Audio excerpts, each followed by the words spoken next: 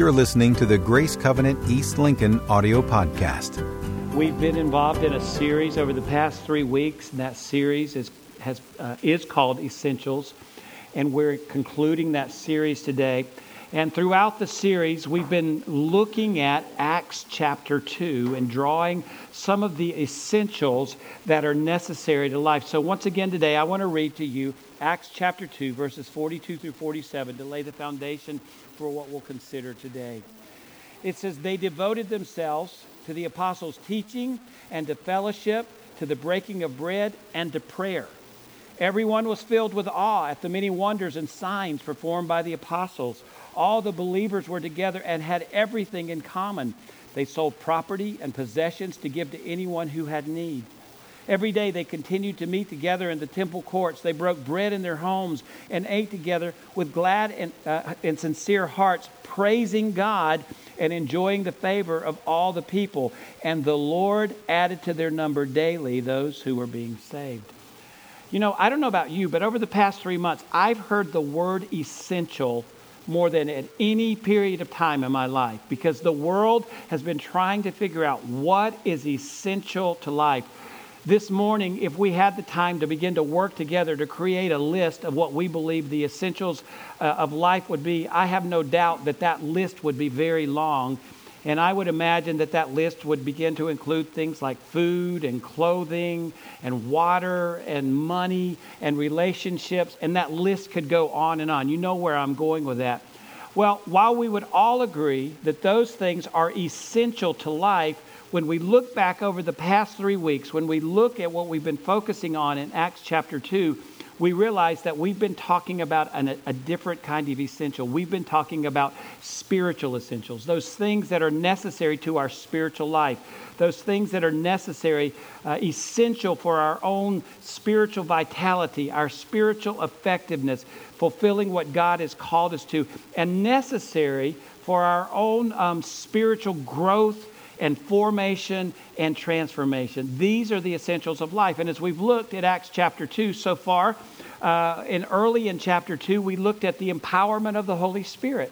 That is an essential to life, that we need the empowerment. We can't do it on our own, but we need the empowerment of the Holy Spirit to help us, to empower us to do what God has called us to do.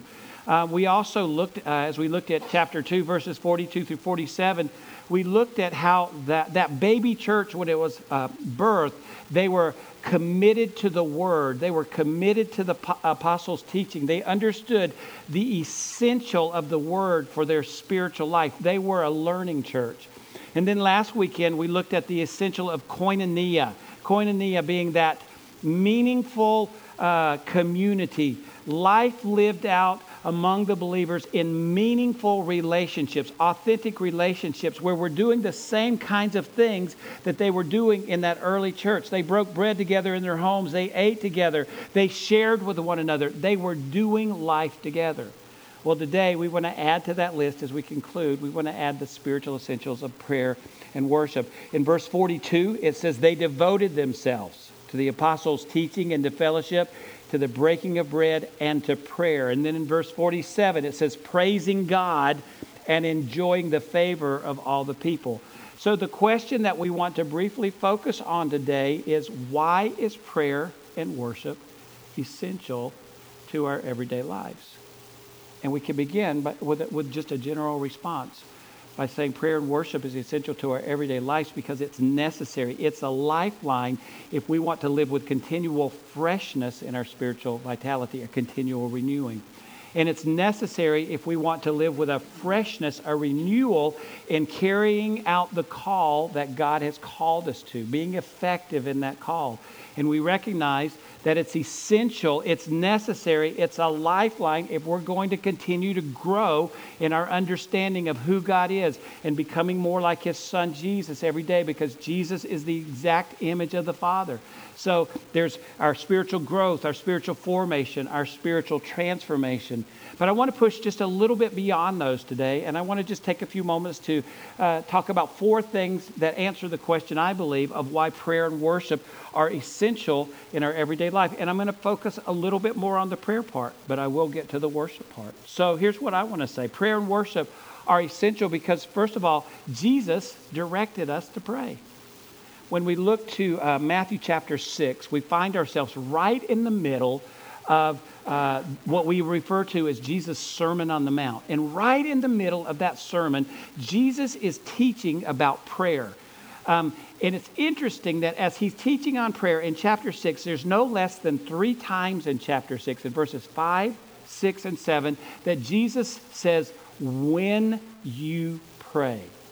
He doesn't say, if you pray, if you decide to pray, but he says, when you pray. And so we can understand from that there is a directive, that Jesus is saying prayer needs to be a part of your everyday life. Prayer is not optional. You need prayer in your life so you can have a freshness in your life every day. But I would also say prayer in worship are essential because prayer provides us with direct access to God.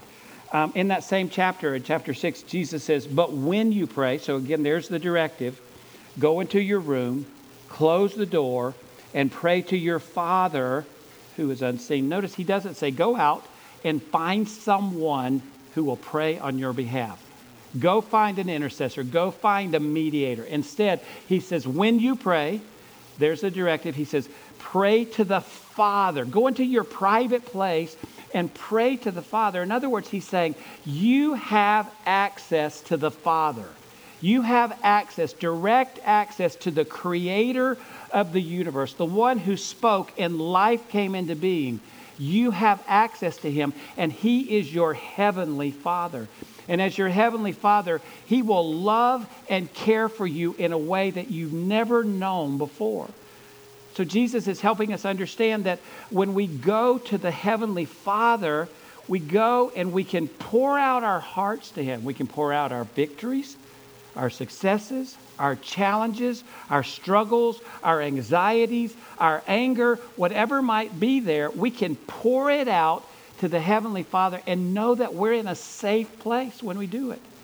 He's not going to scold us. He's not going to beat us up, but he's going to embrace us in a way like we've never known before. It's unconditional love, the love of a father. So we get to do that. We have direct access to the creator of the universe. Prayer and worship is essential because prayer expresses our dependency on God. In Mark chapter 9, we find that Jesus and Peter, James, and John have gone up on the mountainside. And while they're there, Peter, James, and John experienced something that's just beyond anything they can imagine. They saw the transfiguration of Jesus. In other words, they saw Jesus in all of his heavenly, godly glory. They didn't really know what to do with it. So eventually they came down from the mountainside. And as they came down with Jesus, Peter, James, and John, they come on the other disciples. And when they find those disciples, they see there's a great crowd around them. And not only is there a crowd, but there's a great commotion going on all around the disciples. And Jesus steps in and he says, what is going on here? And there's a father in the crowd. And he says, well, I brought my son to your disciples. He's controlled by this demonic force. And I asked your disciples to drive it out, and they couldn't. So what does Jesus do? He speaks into the situation. He speaks to the boy. He speaks to that demonic spirit, and he drives it out, and the boy's made whole. Later, Jesus and the disciples are together, and the disciples ask Jesus, Jesus, why couldn't we drive that evil spirit out? And Jesus responds, and we find it in Mark 9:29. He says, these kinds come out only with prayer. I think it's interesting that prior to this time, Jesus had sent the disciples, actually 72 disciples, out on a great prayer expedition, a great time of ministry. And he sent them out 2 by 2. And as they went, they were empowered, and they saw the blind see. They saw lame people walk, and they saw the demonic being driven out of the people that they encountered. And they came back and they gave these great reports. There was great celebration. So you would wonder, with such success in that ministry time, why couldn't the disciples drive this evil spirit out of this boy? And I wonder if in that time of ministry they had become a little too sure of themselves rather than depending on God? Is it possible that they were saying, look what we did when we were out. We laid hands on people and they recovered. We laid hands on the blind and they could see. The lame could walk. And the key word there was we. And so somehow they began to mistake what was happening as something that they were doing. And I believe that Jesus was trying to teach them, you don't turn prayer and worship into a formula. Maybe that's what they had done. Maybe they had created a way that when they prayed for people, they always did it this way. And so they began to become dependent on that formula, that method. And so depending on that rather than depending on God. And what Jesus is teaching them is it's not what you can do, but it's what God working through you can do. In other words, we must have complete dependency on God, even in our prayer time. That when we go to Him, when we talk to Him and we call out to Him, we recognize, I can't make this happen. But I'm talking to the Creator of the universe with whom nothing is impossible. And I can talk to Him because He's my Father. I have direct access to Him. And I can talk to Him about what's going on. Or I can pray for someone, but Him working through me, the wholeness, the healing comes. And so we must have complete dependency on God. And then finally, I believe prayer and worship are essential because prayer provides a gateway to worship. Prayer provides a gateway to worship. Looking back to Jesus' Sermon on the Mount in Matthew chapter 6, Jesus says, this then is how you should pray. Our Father in heaven, hallowed be your name. So notice again, there's the expectation, there's a directive about when you pray. And this is how you pray. You go directly to the Father. But when you go to the Father, you say, hallowed be, or holy is your name. It's interesting. He didn't say, when you come to the Father, when you go to the Father, your first order of business is to tell Him what you want, to tell Him what you need, to tell Him what you're mad about, to tell Him what you're frustrated about, to tell Him what you desire, to tell Him who you want to beat up. He doesn't say any of those things. He says your first order of business is when you come to the Father, that you come in awe of Him and you recognize His greatness. See, prayer opens the way to worship.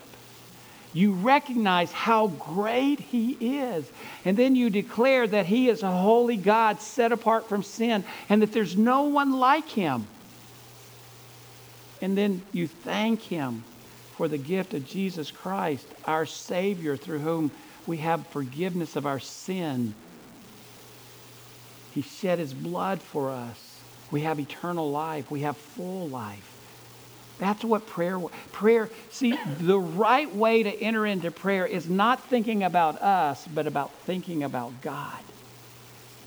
And when we recognize who God is, then we begin to live this lifestyle of worship that opens its way up through prayer. Now, I've talked to you about 4 things that I believe answer the question why prayer and worship is essential in our everyday lives, but I've asked for some help, so I want you to listen to Chris and Carol McCall by way of video talk about prayer and worship as an essential in their lives. Hello, we're Chris and Carol McCall, and we'd like to share some thoughts about prayer and worship today. One of the things that first attracted me to Chris when we were friends in high school and then later when we were dating in college was that he would pray with and for me.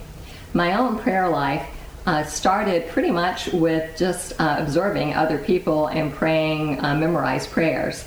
I saw my great aunt pray diligently. She had a prayer partner and they prayed an hour a day. And I saw something in her life that I later would recognize as the fruit of the Spirit. Those qualities that I saw in her, I knew were somehow linked to her love for Jesus and her prayer life. And I wanted to be likewise. As I began to pray and read Scripture, I began to realize that the psalmists were transparent with God in what they were thinking and what they were feeling. If they were angry, if they were fearful, they were transparent about it. And I began to do likewise. And God met me there. Later, I began to incorporate passages of Scripture in my prayer. And I did that because I realized that if I was taking it in context, I knew I was praying God's will, and that's more powerful than praying my will. Later, I began to incorporate adoration, confession, thanksgiving, supplication, and praise in my prayers. As I learned more of who God is, I began to incorporate who He is in my prayers. One time about 20 years ago, I was praying and I said something like, "You're a wonderful counselor, mighty God, everlasting Father, Prince of Peace," without my heart engaged, and the Holy Spirit convicted me of that.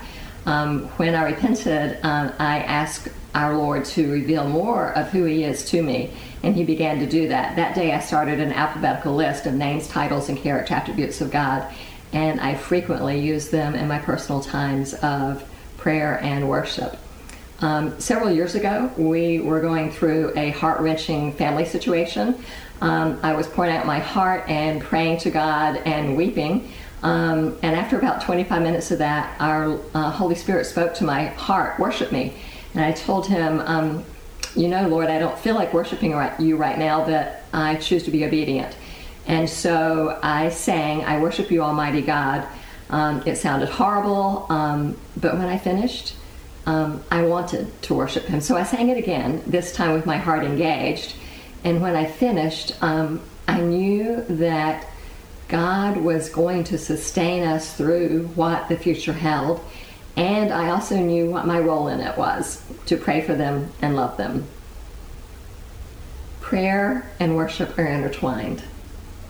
I need them, and so do you. Prayer is something that we should and need to do.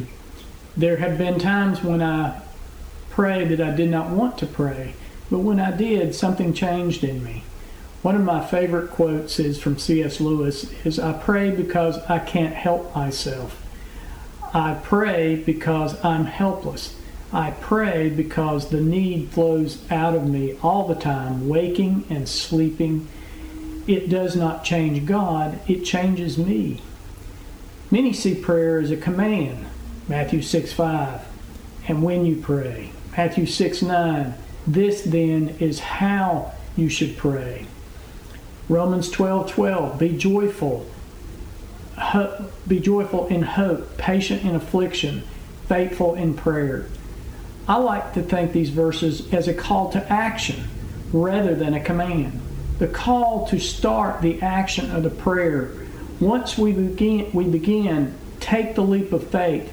God is revealed to our heart. God has first called us, but we respond in faith with worship and thanksgiving. If God never answered another prayer, Jesus' sacrifice would be enough. God would still be very God of very God, and worthy of all praise and adoration from all of His creation.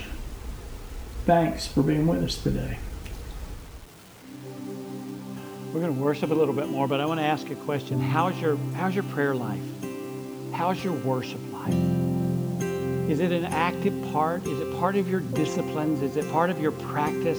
Is it bringing that renewal, that refreshing that you need on a daily basis? It's interesting. In Luke chapter 11, we find that the disciples came to Jesus and they said, "Will you teach us how to pray?" Obviously, they had been watching Him as they followed Him, and they saw that prayer and worship were an integral part of His life, and they wanted to be like Him. And we know that they were successful in learning how to pray when we go all the way to Acts chapter 2 and we look at the birthing of the church, because the church was birthed out of prayer and out of worship. 120 people gathered in an upper room praying and worshiping. And it was from that Peter and the disciples led the church in its infant stages. And so much of that was rooted and grounded in prayer and worship. So as you're considering how is your prayer life, how is your worship life, I think that we can follow the example of the disciples. And regardless of where we are in that spectrum, we can say, "Jesus, will you teach me how to pray?" We have to always be open to learning more. When Jesus answered their question, he led them in the Lord's Prayer. He taught them the prayer that we know as the Lord's Prayer. And when he was teaching them that, it wasn't a formula, it wasn't a method, but he was saying, when you pray, these are the kinds of things that should be included in your prayer time. So this morning, I want you to stand, and I want us to actually pray that prayer together before we worship just a little bit more. Would you pray with me? Our Father in heaven, hallowed be your name. Your kingdom come, your will be done on earth as it is in heaven. Give us this day our daily bread, and forgive us our debts as we forgive our debtors. And do not lead us into temptation, but deliver us from the evil one. For yours is the kingdom, the power, and the glory forever. Amen. Father God, our hearts today is, Jesus, will you teach us how to pray? Make us men and women and students and children of prayer, that we might grow continually in you. For more information on Grace Covenant Church, our service times, ministry opportunities, directions, and more, visit us at gracecovenant.org.